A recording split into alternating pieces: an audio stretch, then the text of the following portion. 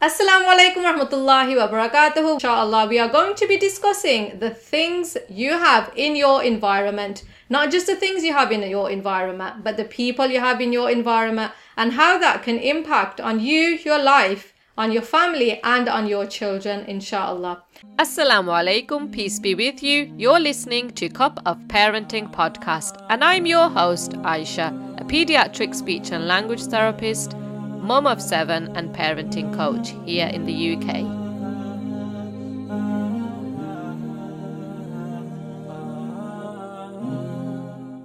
Before we begin, don't forget to download my free printable organizer to keep your life organized at www.cupofparenting.com/planner.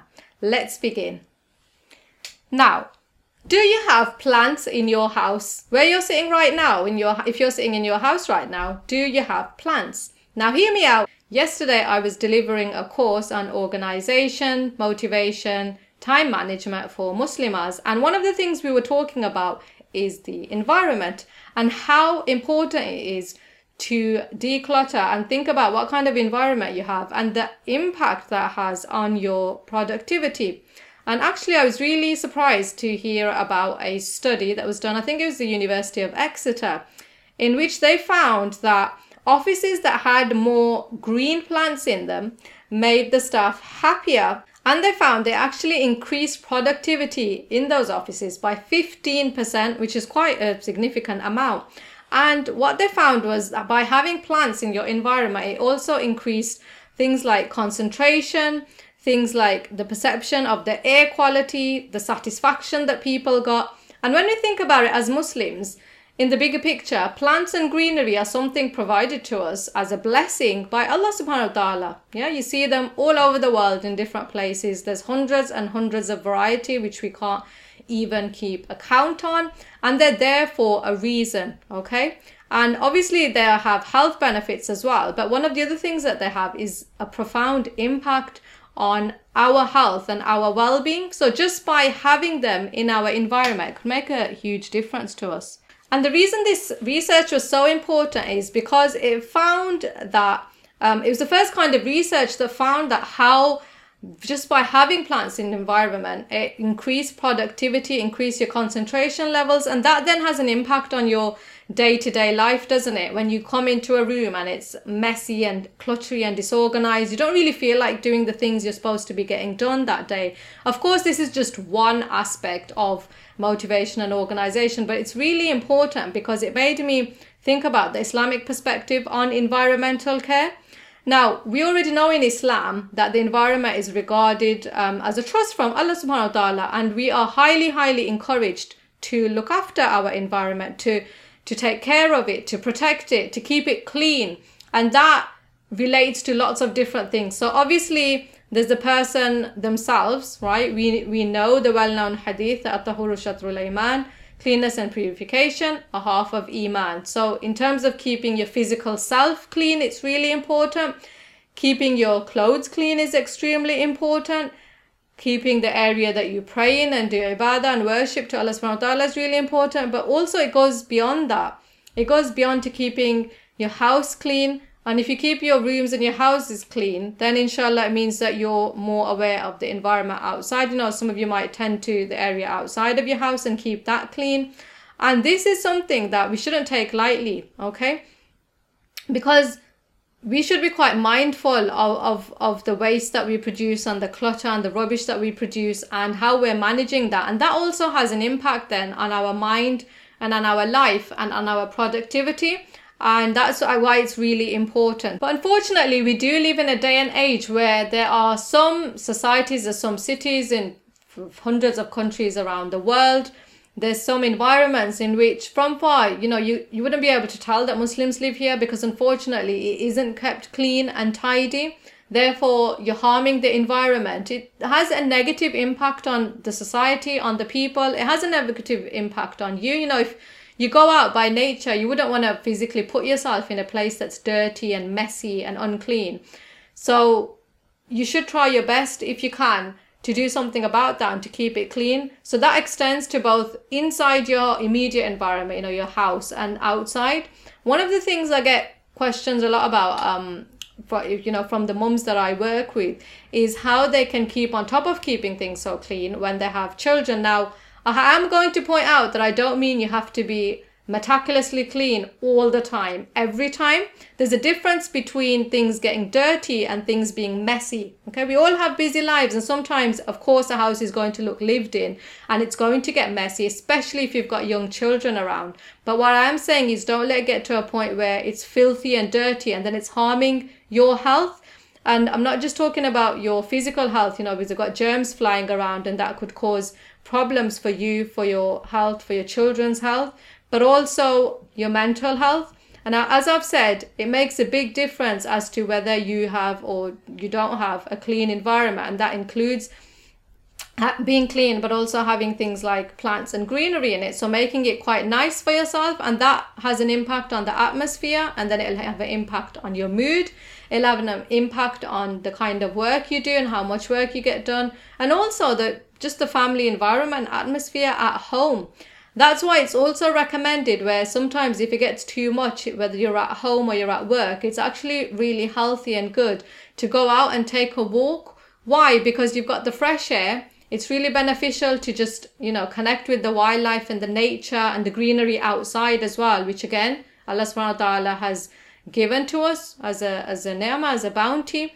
And this is one of the blessings that sometimes you take for granted, or maybe you don't even utilize, or you don't know. And it's good for your children. It's good for their health to get them out and about as well, and to make them conscious about keeping the environment clean. Because if they're from a young age going to be learning about keeping the environment clean and the benefits of keeping it clean and looking good, then they'll extend that to keeping their own homes clean when they grow up and keeping their environment clean. And knowing the importance as a Muslim to keeping the environments clean. It's even rewardable as a Muslim if there's something on the road outside that you remove it, because you're removing harm from someone's way. So it's really, really important to look after the environment, inshallah. Another thing that I want to talk about is not just the things we have in our environment, but the people that we surround ourselves with. We all know as Muslims how important it is to have important friends surrounding us to help us with our deen. Now, what do we say when we talk about important friends? These are people who are righteous. Now, who are people who are righteous? There might be people who remind you of your Lord when you start to forget. There might be people who come and help you and join in the remembrance of Allah subhanahu wa ta'ala. And the Prophet, peace be upon him, himself said, the believers in their mutual support are like a structure, parts of which support another part. Okay? And Muslims have one another to support them. So when things are going tough or when things are getting difficult, it's really important to surround yourself by the right people, so they can give you right advice, so they can support you, so that they don't seek out your faults. Okay, one of the characteristics of a righteous friend is the one who doesn't look or seek out the faults of his brother. Rather, he finds excuses for him. And this is really important because, again, think about who you and your children have got in your immediate environment. Okay, there's some people that you can't control that are in your environment, but often you can control a lot of people who are in your environment. And I mean friends, people that you maybe see on a daily basis or weekly basis or, regularly, who you keep company with, who your children keep company with. And you should know and be aware of the friends that your children are keeping company with, if they are advising them to be good and are good people themselves, or if they're not, because then that'll have a negative and bad influence on them. And from the Prophet, peace upon him, and from the Sahaba, we know that the characteristics of a righteous friend include those people who have got a cheerful manner, they're gentle in their speech, they're big-hearted, they're generous, they're not very angry people, they don't have arrogant behavior, they show respect and joy when they see their friends, and they're happy for their friends. Yeah, people who are happy for you, they will support you. But also when things are going tough and things are difficult and hard, they're there to advise you, but they do it for the sake of Allah subhanahu wa ta'ala. Okay, and they do it with the right intentions, and they do it because they're genuinely looking out for you. And that's something really important to think about, whether the people you surround yourself with are those kind of people. Because you don't want to surround yourself with the wrong people who give you negative energy or give you bad advice or don't want good for you, because unfortunately some people don't want good for you. Don't think everybody in the world wants good for you. It's the way the world is. Or if you surround yourself by toxic people, because this will have an impact on you, even if you're not like that and you're a good person.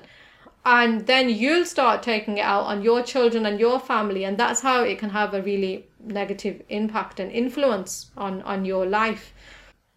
There's also a saying that do not befriend anyone, but if you befriend him, he'll enhance you. If you're burdened with something, he will help you. If he sees a shortcoming in you, he will make it up for you. If he's something good for you, he will keep it in mind. If you ask of him, he will give to you. If you refrain from asking of him, he will offer you his help. If he blames you for something, he will not desert you, and if you keep your distance from him, he will not abandon you. And these are the kind of qualities you should be thinking about, and the kind of characteristics you should be thinking about when you're thinking about good people or good friends. If you are in an environment where you don't have these kind of people, and can't help having these kind of people, if you're in an environment where not only do you not have good people, maybe you have bad people or people that you don't get on with, or people who are negative, or you feel like they're not the kind of people that you would like to hang around with, then think about how you are with them, whether you can keep a distance with them, or whether they're a negative energy or negative personality is rubbing off on you and having a negative impact on you, whether you can remove yourself from that environment. If it's at work, can you go to another department, or can you get a different job, or do you have to be in that particular gathering if it's a gathering in which those people are hanging around? Or try not to say too much, but do think about whether this is having an impact on you, because I know sometimes people say it's hard, those people exist in our environment, but then they don't realize the kind of negative impact it's having upon them and upon their children. Another really good characteristic of a righteous friend is that they are happy for you and they don't envy you. This one is really, really important, because this is a sign of a blessing from Allah subhanahu wa ta'ala. If you can find friends or family, people around you who are genuinely happy for you and happy for what you've got, and they rejoice for you, they say mashallah, tabarakallah, and they see it as that it's a blessing from Allah subhanahu wa ta'ala, and they would praise Allah subhanahu wa ta'ala for this blessing upon you. It is in Surah Nisa in the Quran. Or do they envy people for what Allah has given them of his bounty? Okay, so a righteous person wouldn't envy you, but somebody who isn't righteous and isn't happy for you will envy you, and they might even have hatred for you, and they might not be happy. So just be careful again who you have in your environment. Okay, an honest and righteous friend deals with his brothers honorably, honestly, and sincerely. And when you have a good friend, because you look forward to seeing them. You enjoy talking to them. Maybe they've helped you out. Maybe they've advised you sincerely. So after a while of meeting them, you'll know who these people are. Make sure you hold on to them.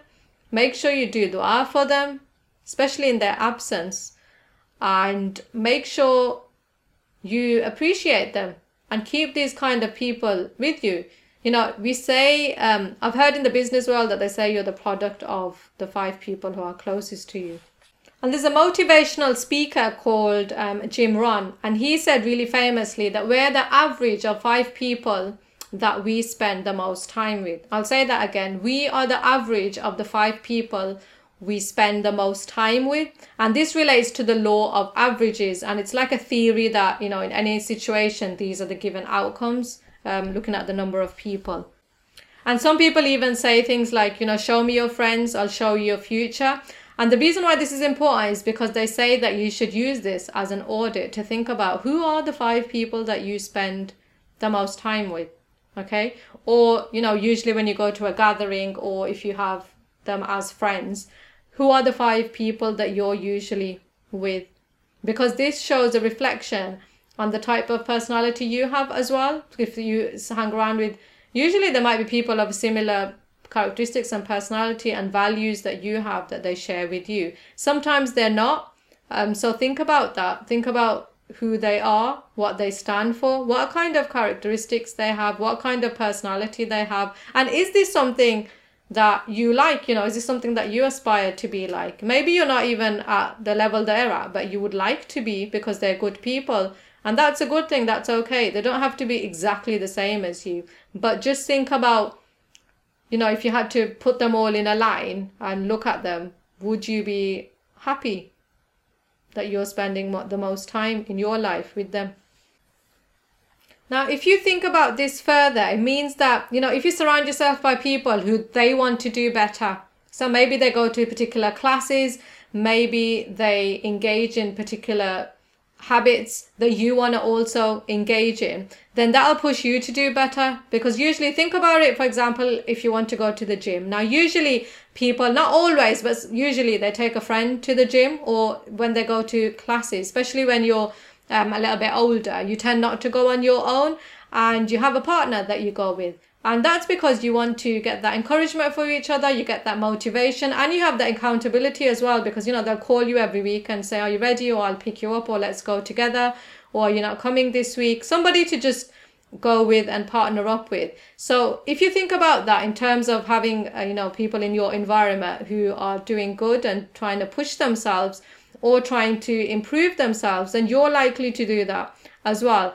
On the other hand, if you have people in your environment who engage in self-destructing habits, these habits will start to affect you negatively. Now, there was even a study done in which they found out, when it came to people's weight, that if they were hanging around with people who were clinically overweight, then there was a high percentage of they themselves in a couple of years' time starting to put on weight as well. So that was really interesting. So that's not even something, personality wise, that's something related to physical health. So, just think really carefully about that. So it doesn't mean that you want to surround yourself by yes people. I'm not saying that. If you're obviously making a mistake, like we said, one of the characteristics of a good friend is that they'll point that out. They'll tell you, they'll stop you. They'll reprimand you, or they'll just ask you, what are you doing? Why are you doing this? This isn't like you, or this isn't good for you, or maybe you need to take time out, or maybe you need to seek help for whatever problem it is. So if you have these kind of like-minded people around you, that should make it easy for you as well, inshallah. So I hope you found this reminder useful this week, inshallah. See you on the next one. Assalamu alaikum wa rahmatullahi wa barakatuhu.